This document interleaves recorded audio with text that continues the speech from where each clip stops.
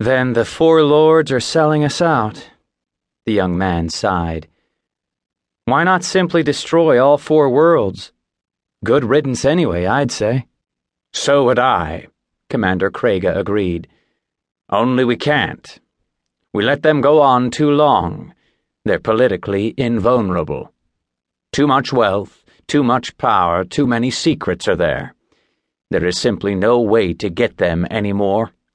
They have the goods on just about anybody who would be high up enough to make those decisions. The young man cleared his throat. I see, he responded a little disgustedly. So why not place agents on those worlds? Find out what's what. Oh, that was tried from the first, Krega told him. It didn't work either. Consider, we're asking someone to exile himself permanently and allow himself to be turned, equally permanently, into something not quite human. Only a fanatic would agree to that, and fanatics make notoriously poor spies. The four lords are also not exactly easy marks, you know. They keep track of who's coming in, and their own contacts here tell them just about everything they want to know about any newcomers.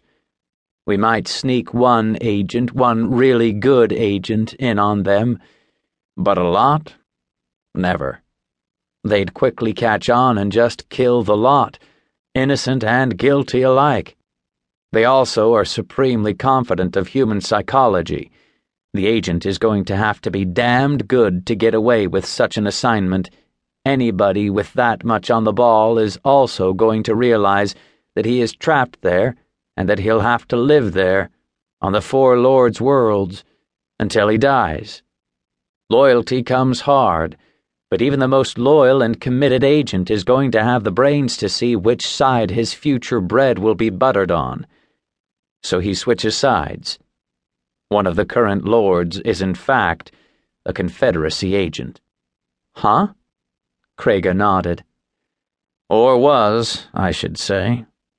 Probably the best infiltrator in the business, knew all the ins and outs, and found the diamond not threatening, but fascinating. The Confederacy bored him, he said. We dropped him on Lilith just to worm his way into the hierarchy, and he sure did. In spades. Only we received almost no information from him while feeding him a great deal, and now he's one of the enemy. See what I mean? You have a tough problem, the young man sympathized. You don't have any reliable people on the Warden worlds, and anybody capable of doing what has to be done winds up on the other side. And now they're selling us out to an alien force. Exactly, Krega nodded.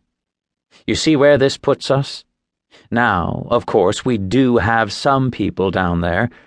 None are 100% reliable, and all of them would slit your throat in an instant if doing so was in their best interests. But we find occasional inducements, small payoffs of one sort or another, even a little blackmail on ones with close relatives back in the Confederacy, that give us a little edge. A little, but not much, since the four lords are pretty ruthless when it comes to what they perceive as treason. Our only advantage is that the worlds are still fairly new to us, and so therefore relatively sparsely settled. There is no totalitarian control on any of them, and there are different systems and hierarchies on each. The young man nodded. I have the uneasy feeling that you are leading up to something, but I must remind you of what you told me about past agents, and also that, even kicking and screaming, I'd be but one man on one world.